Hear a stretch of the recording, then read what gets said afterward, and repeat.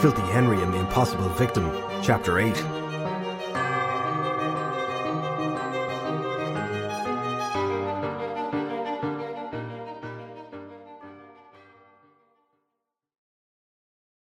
Brez watched Trent from the other side of the mirror and sighed with despair. These maggots, as he thought of humans, were the least entertaining creatures ever to walk the face of Ireland, and there was no denying that. All they seemed to do was eat and laze about on their computers and phones, updating profile pages for the world over to read. Surely you would have to actually do something, anything, to justify updating such things.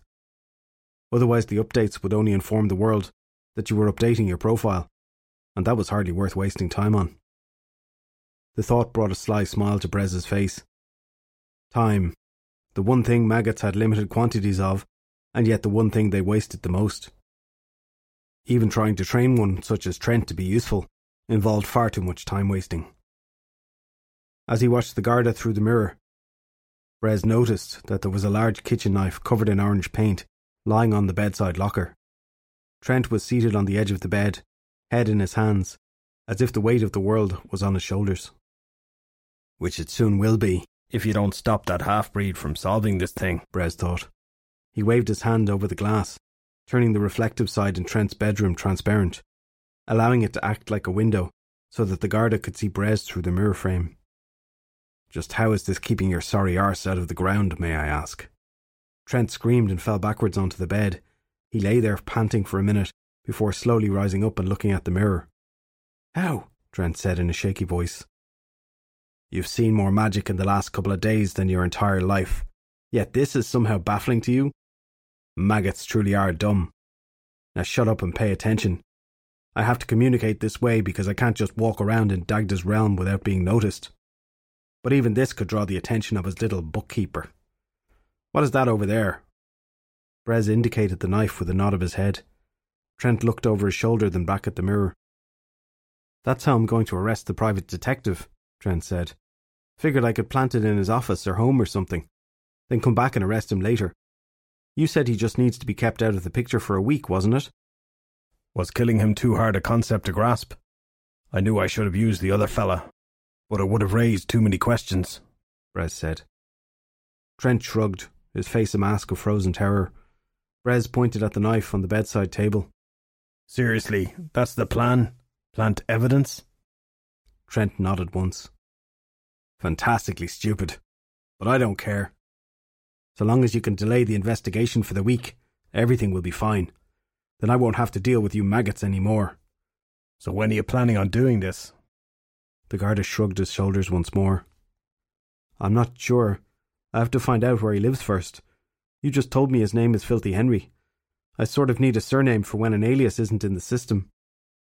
Brez closed his eyes and counted slowly to 10. If there was not so much riding on the murder never being solved, he would have just magically detained Filthy Henry himself. How humans had managed to mess up the world so badly, considering how stupid they were, was an impressive feat. Then again, maybe it was their lack of intelligence that had allowed them to ruin things so badly. Come over here and listen, Brez said, gesturing with his finger for Trent to move closer.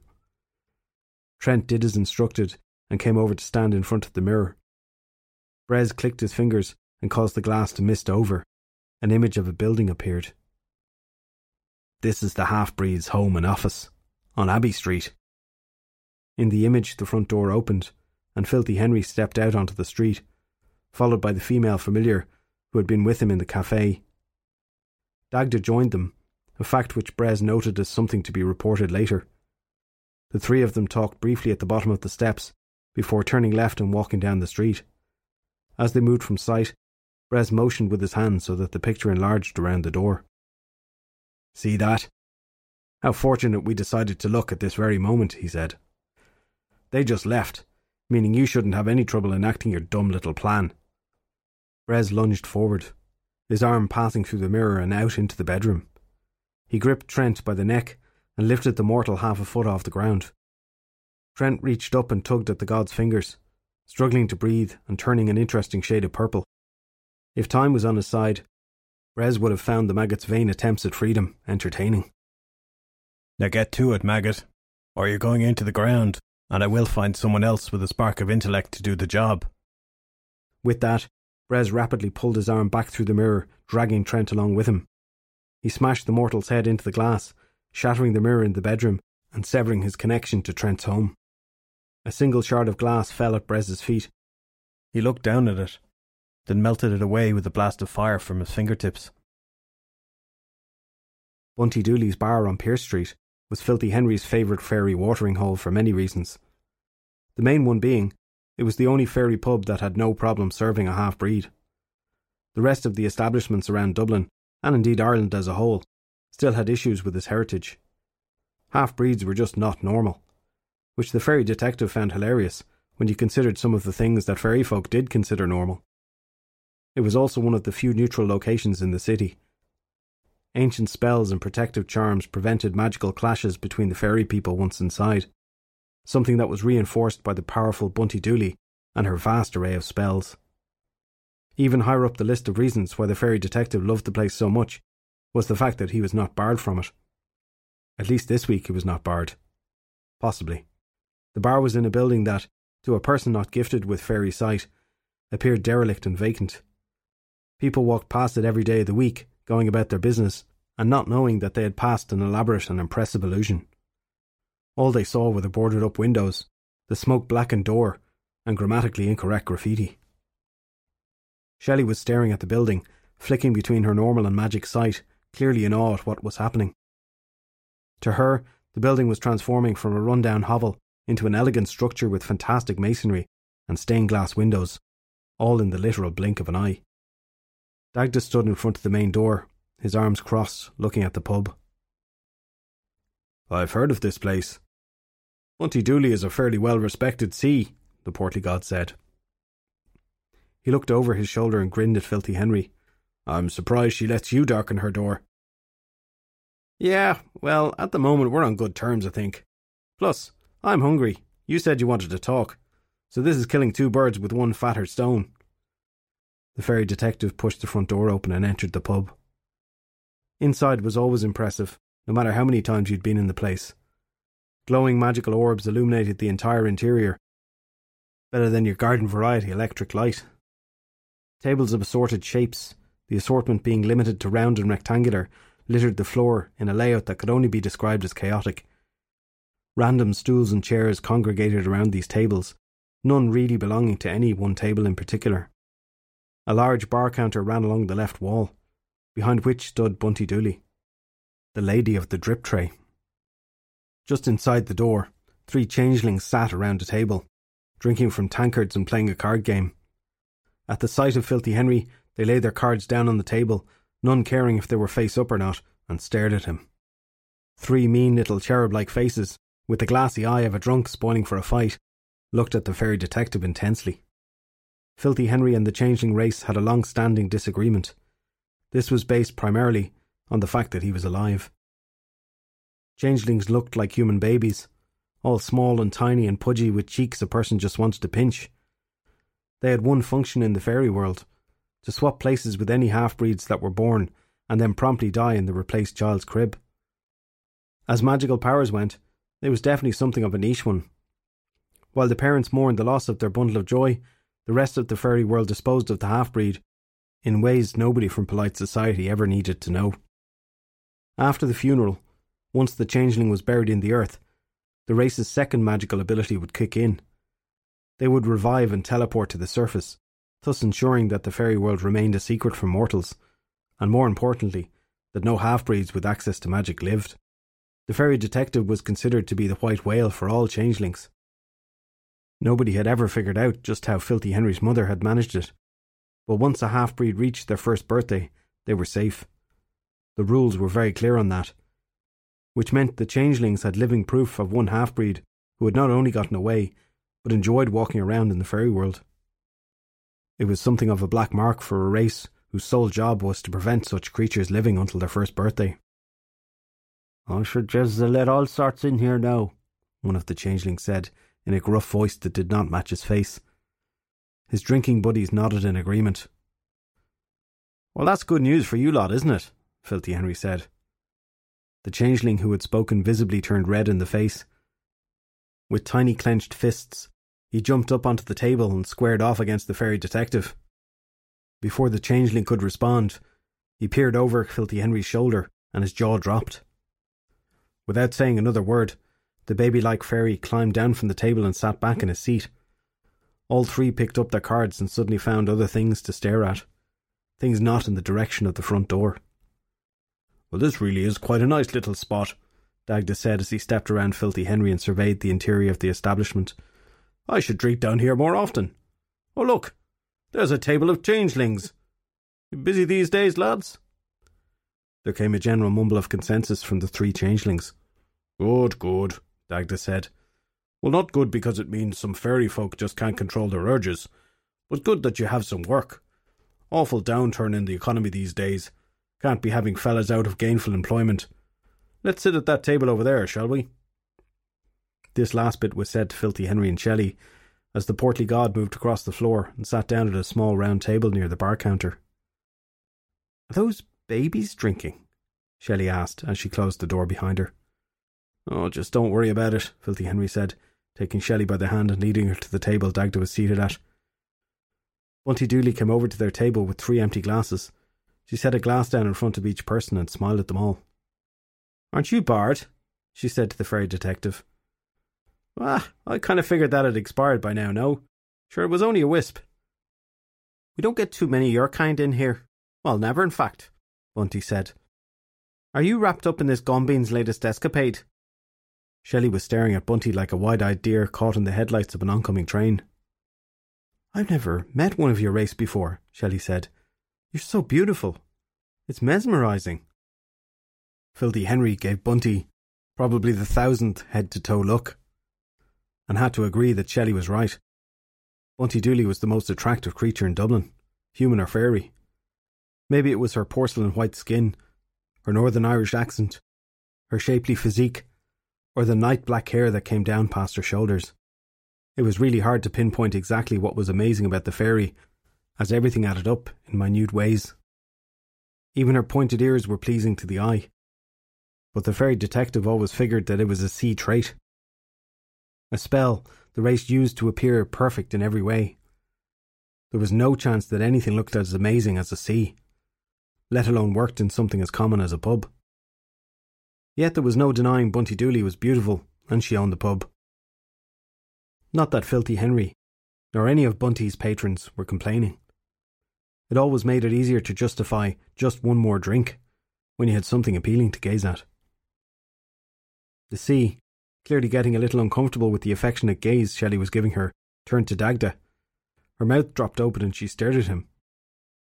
"I'm sorry," she said. "I didn't notice you were you until I looked over there." Dagda waved one of his fat fingers in a dismissive gesture, shaking his head and smiling. "Fret not," he said. "I'm here on business with these fine people. I have to say I really love what you've done with the place. More so given its location. I may have to incorporate some of this into my own abode when I return. It takes very little to make a she blush, due to their skin being so pale. When they blush, it's very noticeable." Right then, Bunty was blushing so badly she could have been mistaken for a red man. She made some strange noise from her throat, managed to somehow bow and curtsy at the same time, then left the table. The fairy detective watched her for a moment as she walked away from the table, then caught Dagda and Shelley staring at him from the corner of his eye. He settled back in his seat and picked up his empty glass, looking inside. "She never took our drinks order," he said, dismayed. "She seems nice," Dagda said with a sly grin on his face. "The sort of lady any man would be lucky to have in his life." "Yeah, sure, I guess," Filthy Henry said, avoiding eye contact with the god. "If you're into that whole lovely to look at and great personality rolled into one thing, I suppose." "You like her," Shelley said. "As in, like her. It's her, isn't it? The one you talked about in your sleep that time I caught you napping at your desk in the office. Never would have thought it was a fairy woman that you were in love with." Filthy Henry glared across the table at her. "Let's not turn this murder mystery into a double homicide, okay? Move on from this now, before somebody gets embarrassed." The chief of the gods let out a little chuckle. "I think we all know who would be getting embarrassed," the portly god said. But you're right. We should get down to business. Dagda clicked his fingers once over each glass. From an invisible bottle, the glasses all began to fill up. Filthy Henry and the Chief of the Gods had a glass of fairy ale in front of them. Shelley's glass contained what appeared to be a vodka and Diet Coke. Figured the real stuff would make her blind, Dagda said, picking up his glass and taking a mouthful. Filthy Henry, glad that they had moved off the topic of his love life, nodded in agreement. Fairy ale was strong stuff. It had to be in order to get a magical creature drunk. Not that he had ever gotten drunk from it. Something about his half-breed nature meant normal alcoholic beverages had no effect on him at all, and fairy-based ones only allowed him to get a little light-headed. Then again, he had never tried the really strong concoctions that were available to drink, but a mortal would probably have been killed from a thimble of true fairy ale, even the cheap and cheerful sort. Either that, or have been so out of their mind drunk that they would have had no trouble seeing fairies, or aliens for that matter. He watched as Dagda savoured the taste of the drink in his mouth, then decided to strike. "Okay. You have to clear something up," Filthy Henry said. "So what's Dian Keck's punishment going to be if we don't solve this case?" Dagda lowered his glass back to the table and dabbed at his beard to remove any droplets. "You will be, removed from existence," the portly god said. "Killed?" Shelley asked.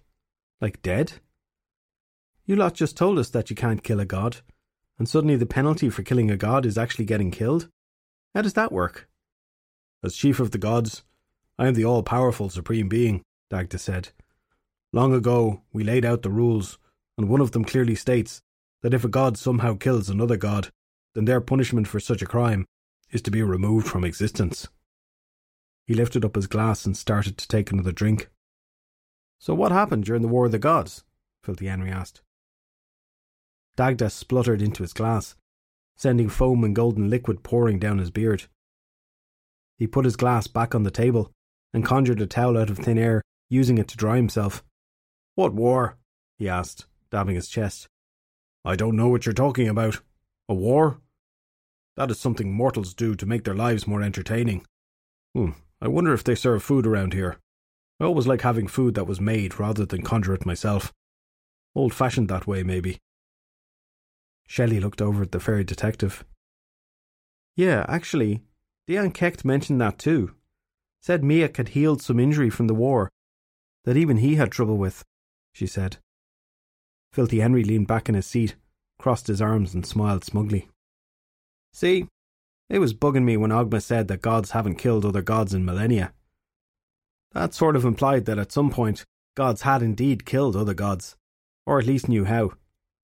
Now, I'm no scholar, but I've read enough of the old legends to know that you lot arrived in Ireland. You've not always been here. You just rocked up one day from somewhere else. Since Brez is some sort of god as well, just not the same type as you and your bunch, then I'm guessing at some point both sets of gods must have had a disagreement." He gestured towards Dagda, ushering the god to finish. The Chief of the Gods slowly shook his head and sighed. "You're too clever by far, Henry," he said.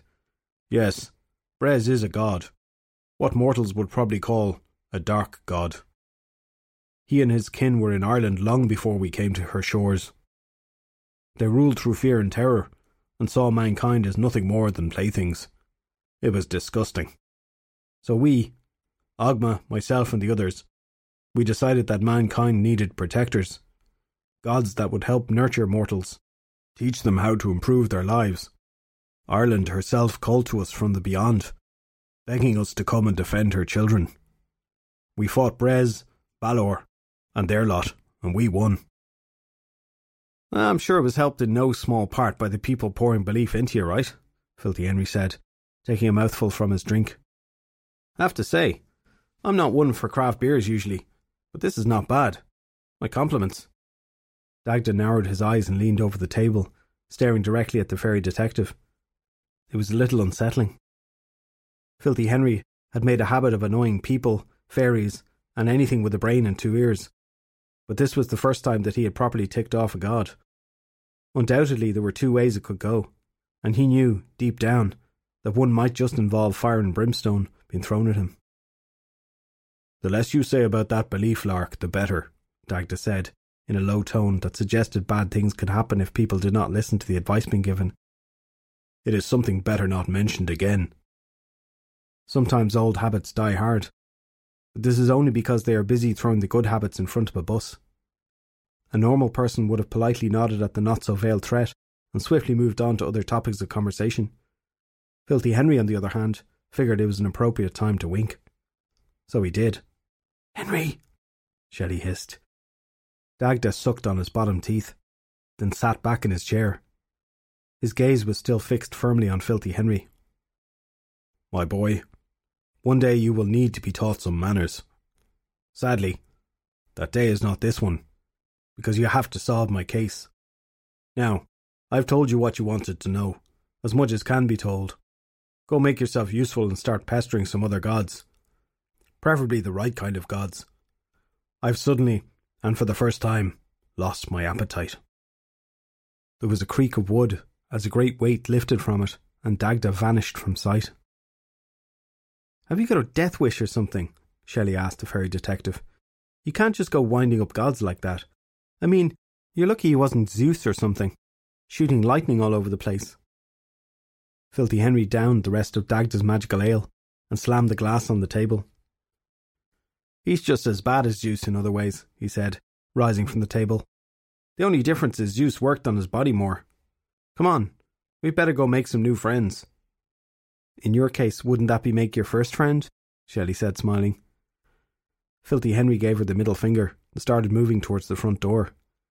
As he passed the table of changelings, one of them looked up from his cards and scowled at the fairy detective. "He won't be around to protect you forever, half-breed." Stopping with his hand on the door, Filthy Henry looked down at the table of drinking babies, then glanced over at Bunty Dooley. "A round of drinks from my friends here," he said, gesturing towards the changelings. 3 sippy cups of milk. Help them go to sleepy time." Trent O'Shea had often heard his dad talk about the thin blue line, how people were born on one side of it or the other. Daddy O'Shea would say the Garda, in fact the police forces around the world, were what kept things in check. Marching along the line, making sure that the crooks and the citizens stayed on their side of it, and punishing those that strayed into areas they shouldn't be in. At that very moment, Trent was not sure how true his dad's waffle had actually been. The general principle made perfect sense, but he was finding it a little hard to believe that people were born on one side of the law or the other, and that was that. It was so easy to wander across the line, skip back and forth even, if the reasons behind your actions were logical and justified. This was the mantra Trent kept telling himself as he worked on the lock of Filthy Henry's front door. He knew full well he was breaking in to plant evidence in order to avoid an eternal imprisonment underground, but there was a little doubt to which side of the blue line he was currently on. As he twisted the second lockpick, Trent figured his mantra was completely valid, at least for the moment. He was doing 2 illegal things, but the end result was that he was saving a life. Just because said life was his own didn't mean it was an invalid reason. What he found most interesting, though, was the reaction of the general public as they passed by. Nobody, not one single soul, was paying any attention to the man that was clearly breaking into a building in the middle of the day. There was nothing else Trent could be doing, nothing else they could mistake his actions for. He was kneeling down in front of the door, picking a lock, reading the instructions on how to pick it from the internet browser open on his smartphone. Short of putting up a few workman's signs around the door area, ones that read, "Careful, crime in progress," there was not a lot more Trent felt he could do to inform people of his actions. Yet nobody seemed to care. The world really is going to hell, Trent thought as he fiddled with the lower pick and heard a satisfying click from the lock. The door opened slightly. With a gentle push, it swung inwards, revealing a small hallway and rickety stairs. Trent gathered up his phone, lockpicks, and bag, then stepped inside. From across the street, a cheer rose up. Looking over his shoulder, Trent saw 2 inner-city street youths, dressed in the classic tracksuit and trainer's attire, clapping. One of them was holding up a piece of cardboard. He had written the number 7 on it. Trent shook his head in disbelief. getting marked on my lock-picking skills by some street scum. I've hit rock bottom, he thought to himself. He closed the door behind him and started slowly walking up the stairs. There was no denying it now. He had crossed that thin blue line. He just wondered if he had lost his way back.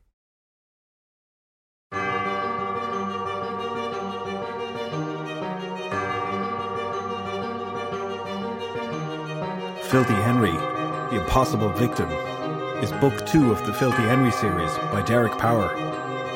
This completely free audiobook version was narrated by Niall Milton.